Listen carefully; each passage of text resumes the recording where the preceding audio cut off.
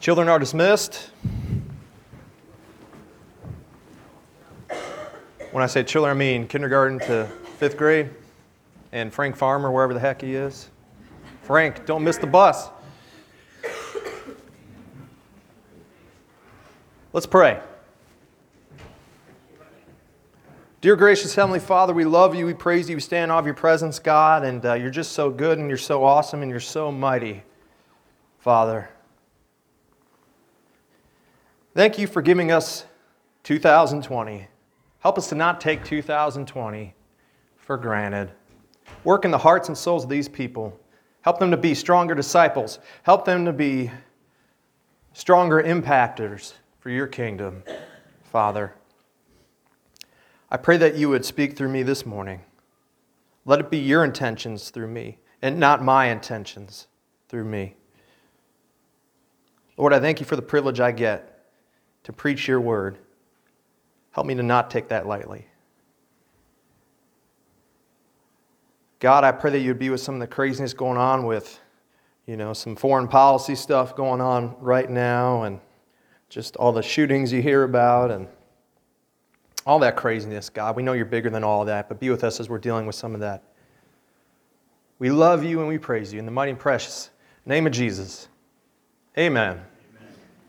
Some of you guys know that me and Mike Heilman go to the rescue mission in Martinsburg every 4th Wednesday of the month. And I usually preach a sermon there when I'm there every 4th Wednesday of the month.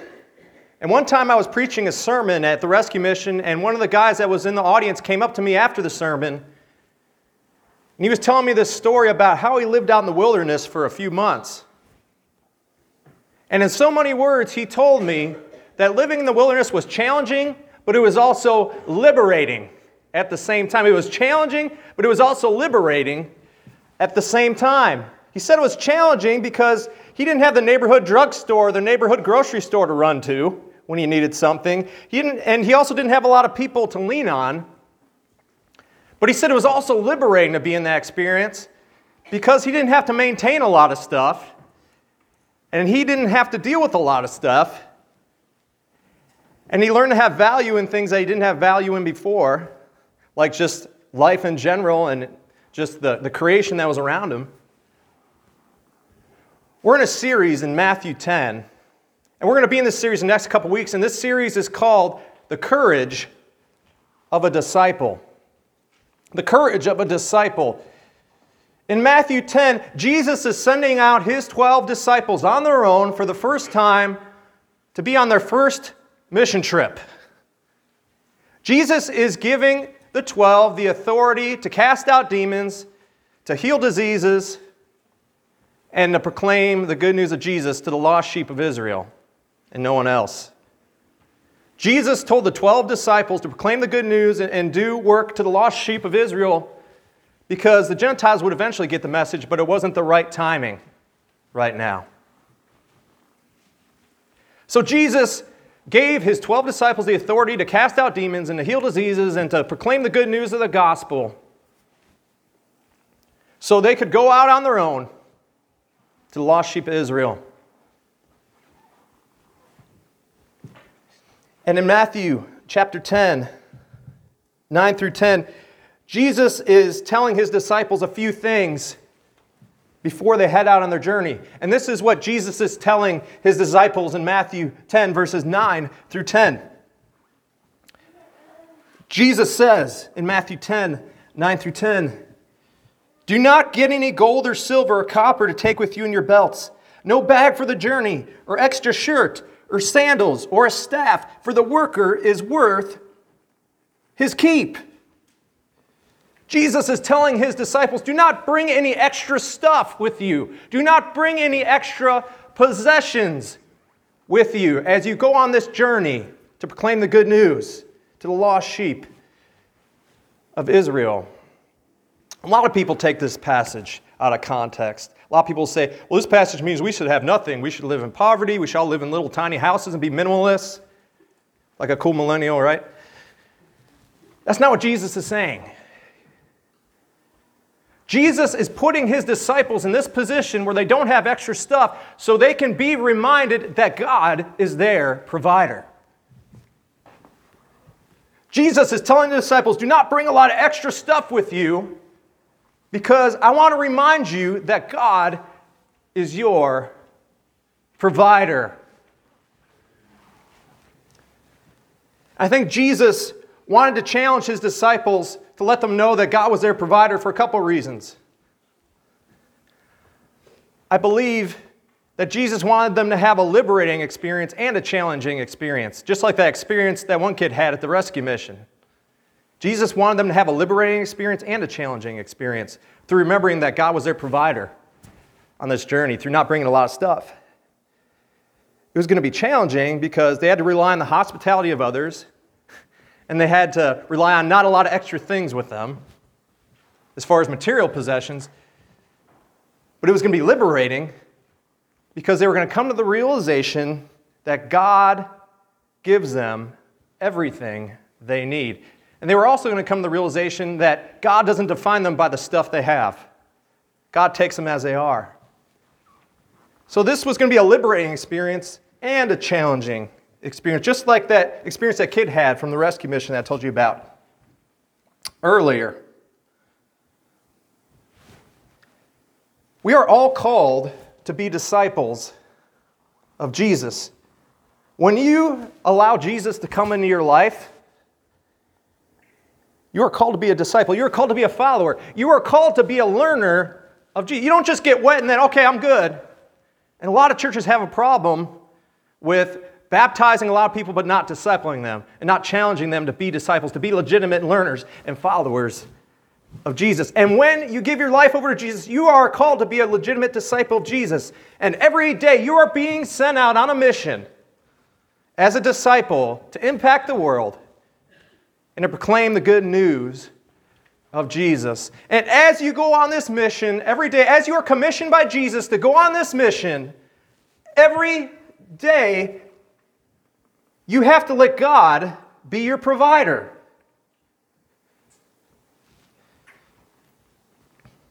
You have to let God be your provider. You've got to have the courage to let God be your provider. Can you do that? Can you let God be your provider? Can you let Him be your provider of everything? Your wisdom, your finances, your courage, to name a few things. Because when you try to be your own provider as a disciple, you create this misconception that you have security, and you create this misconception that life is all about you and what you can do for yourself. And you have this misconception that you don't have to rely on anybody or anything. And I'm not preaching a poverty gospel here like I told you before. I'm not telling all of you need to live in grass huts in Africa and just eat rice 3 times a day. Some people are called to that, but not everybody. You can have possessions. You can have a savings account. You can have a retirement account. You can even go on vacation once in a while. You can have extra clothes. But do not acquire too many extra possessions. And do not overplan for your life. Because when you have too many possessions and you overplan for your life, you are under this misconception that you are your own provider. You're not letting God be your provider. He is our provider because He provides what we need. We have everything we need in Jesus Christ. Because what we need is His love, His compassion, His grace, His mercy, and His salvation He gives us. And we need nothing else. We need all that more than the air we breathe and the water we drink and the nourishment we need from food. We need all that more than anything. And that's enough for us. That satisfies us. And all this was made possible by the beauty of the gospel. We have everything we need in Jesus. God is our provider because Jesus died on the cross. He died the nastiest death for the nastiest people, you and me. So we could have eternal life. So we could have forgiveness and not burn in hell for forever because we're sinful people. It's the greatest gift ever. And that's why we have everything we need in Christ.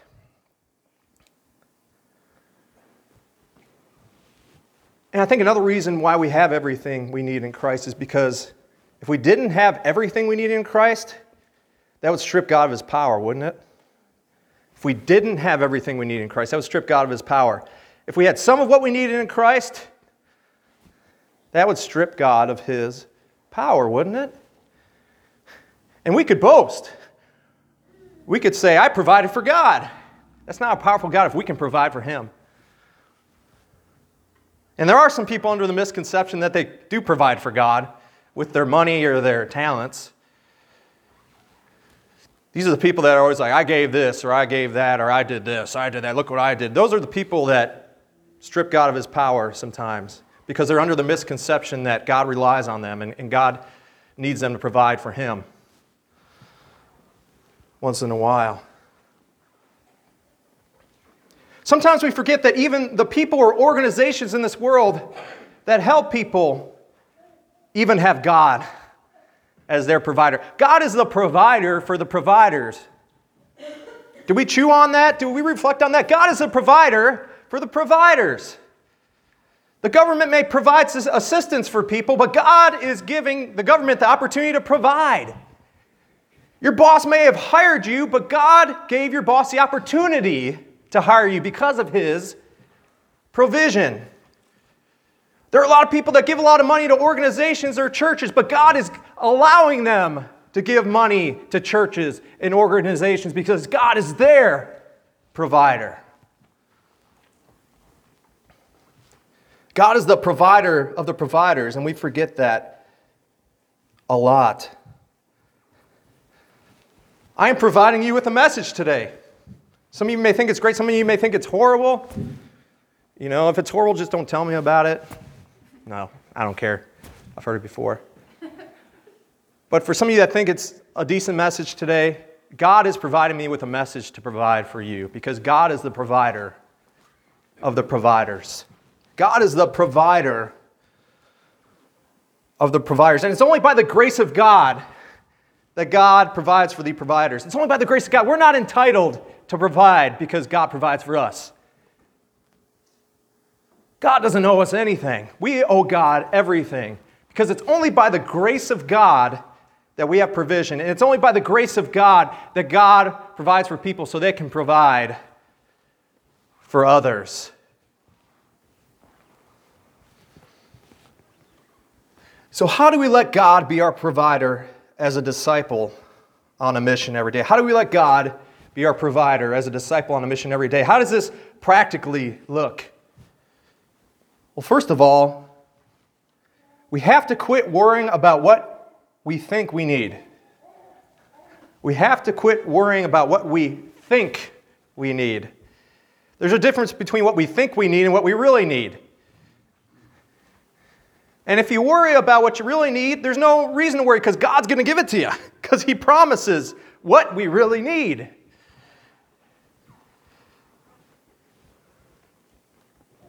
But don't worry about what you think you need. A lot of us think we need a bigger bank account. A lot of us think we need a lot of likes on our Facebook page. A lot of us think we need a lot of friends on our Facebook page because we don't have any friends in real life. A lot of us think we need Netflix. A lot of us think we need to go to King's Pizza every day. I don't know. That may be a necessity for some. A lot of us think we need to be involved in every sort of activity that's going on in the world. A lot of us think we need our kids to be involved in every single activity that's going on so they can get into a good college, so we can make them anxious and depressed. I'm serious. A lot of helicopter parenting like that is linked to a lot of depression and anxiety. And a lot of suicides, to be honest with you. It's not funny at all. I mean, it's crazy.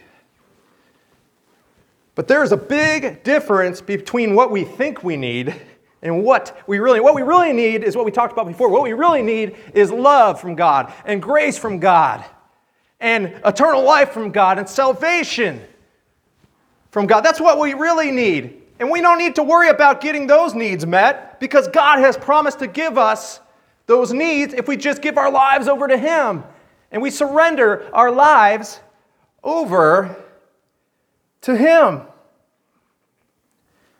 And here's the thing, when we worry causes anxiety, and anxiety causes stress. And stress can cause you to do and say things that you're going to regret. Worry snowballs into anxiety, and anxiety and worry snowball into worry, anxiety, and stress, and all that snowballs into bad words and bad actions. And I'll be honest with you, I struggle with anxiety. I know about worry probably more than a lot of people do. I'm on anxiety medication because I don't have enough faith. No, I'm just joking. Some people believe that. Some of you guys caught on to that. There are people out there that believe that people are on medication because they don't have enough faith. That's why there's so many Christians that prescribe medication out there that love the Lord. But yeah, I'm on anxiety medication, and the biggest thing with me is the what ifs when it comes to worry. Does anybody struggle with the what ifs? Those can be paralyzing, let me tell you. What if the Packers don't win the Super Bowl? What if the Packers don't even go to the Super Bowl? What if King's Pizza shuts down? What if Old Country Diner never opens up again? The things are a little more serious than that. What if Netflix is out of existence, We'd actually have to be more social and go out and exercise, yeah. The what ifs can paralyze you emotionally and mentally when you worry. And worry is actually a sin. We forget, worry is actually a sin because you're doubting God's power when you worry. This is what Matthew chapter 6, verses 25 through 27 say about worry. Jesus is talking to his disciples with the famous Sermon on the Mount, telling them what he expects of them in the kingdom that Jesus has established. And in Matthew 6, 25 through 27, Jesus says, therefore is a key word, therefore, in light of everything I've told you before, therefore, in light of what I've told you about not storing up treasures on earth, do not worry about your life, what you will eat or drink, or about your body, what you will wear. Is not life more than food, and the body more than clothes? Look at the birds of the air. They do not sow or reap or store away in barns, and yet your heavenly Father feeds them. Are you not much more valuable than they? Can any of you, by worrying, add a single hour to your life? Jesus is saying, worry is a waste of time because God gives you what you really need, and that's all that matters. Worrying is not going to add a single hour to your life.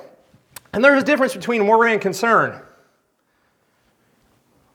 Worry can be maybe doing everything in your control about a problem, but then you don't let God do the rest. Concern is doing everything you can within your control about a problem and then letting God do the rest. See, there's a difference. With worry, you might do everything in your control about a problem, but then you don't let God do the rest. But with concern, you do everything within your control when it comes to a problem, but then you also let God do the rest. You have the faith that God's going to take care of the rest. When you worry, you tell God, hey, I know you're powerful, but I don't know if you're that powerful. I know you parted the Red Sea, but I don't know if you can work with my marriage, God. I know you fed 5,000 men with 5 loaves of bread and 2 fish, but I don't know if you can help with my mortgage. God, I think you're powerful, but I don't know if you're that powerful. That's what worry is. Quit worrying about what you think you need and start having concern for what God guarantees what you really need. Another big way we learn to let God be our provider as a disciple on a mission is through living simple but leaving room for God's complexity. Living simple but leaving room for God's complexity. I know that's a lot to take in, so I'll explain that a little bit. When you live simple, when you don't live with a lot of possessions and a lot of anxiety connected to possessions, you have room to study God's complexity and to reflect on God's complexity and to be in awe of God's complexity. And the more you reflect on God's complexity, and the more you study God's complexity, and the more you're in the presence of God's complexity, you will grow spiritually and you will be sanctified. But when you don't live simple, you don't leave a lot of room for God's complexity. The famous Christian author Richard Foster describes simplicity as an inward reality that results in an outward lifestyle. It's a life of joyful unconcern for possessions. So it's an inward reality that results in an outward lifestyle. And it's a life of joyful unconcern for possessions. Richard Foster also gives 10 suggestions for practical, simple living with this attitude. Number 1, he says, buy things for their usefulness rather than their status. Number 2, reject anything that is producing an addiction in you. Number 3, develop a habit of giving things away. Number 4, refuse to be propagandized by the custodians of modern gadgetry, whatever the heck that means. Some of you guys might know what that means. Number 5, learn to enjoy things without owning them. 6, develop a deeper appreciation for the creation. Number 7, look with a healthy skepticism at all buy now, pay later schemes. Number 8, obey Jesus' instructions about plain, honest speech. Number 9, reject anything that breeds the oppression of others. Number 10, shun anything that distracts you from seeking first the kingdom of God. Live simple, but be in the presence of a complex God. Leave room for God's complexity when you're living simple. My dad has a lot of amazing quotes. And a lot of his amazing quotes have brought a lot of memories to me. For instance, if my family was packing to go away for a weekend to maybe my grandparents' house or to just a normal trip, my dad would, more often than not, ask my mom, are you packing for a month? First of all, are you moving in? My dad would always ask my mom that when we would leave for a weekend trip. It was hilarious. When we don't depend on God as our provider, when we don't have the courage to let God be our provider as disciples on a mission, it's like we're packing all this stuff and we don't even know how long the journey is. It could be 2 days, it could be 10 minutes, it could be 10 hours. You're going to create all this extra stress and all this extra anxiety and all this extra weight for a journey that could end in 10 minutes. And you're not focused on the moment. John Piper says we always need to rehearse for our death every day. You always got to rehearse for your death because you don't know when your last day is. On your last day, do you want to be your own provider? Where you're packing for like a month or you're packing like you're moving in and you don't even know when your last day is, and then you face a judge and you're like, oh, darn it. Or do you want to let God be your provider where you just pack enough for the moment and maybe a little more so you can focus on the goodness of God, and so you can rely on God and other people, and so you can focus on what you really need in Christ. I'm going to leave you with this statement. I'm going to read it because I don't want to butcher it. Carry what you need with God as your provider today so you don't have to face the judge with burdens of tomorrow. That may never happen. Let me say that again. Carry what you need with God as your provider today so you don't have to face the judge with burdens of tomorrow. That may never happen. So as you're a disciple going out in the world, as you're getting commissioned by Jesus every day to be a follower, to preach the good news, let God be your provider. Do not be your own provider. Because you don't know when your last day is. And you don't want to be overburdened with packing for a long journey that may never happen. You got to have your focus on Christ, and you got to be focused on what is guaranteed and what you really need constantly so you can be effective for Him as a disciple. Why don't you guys pray with me?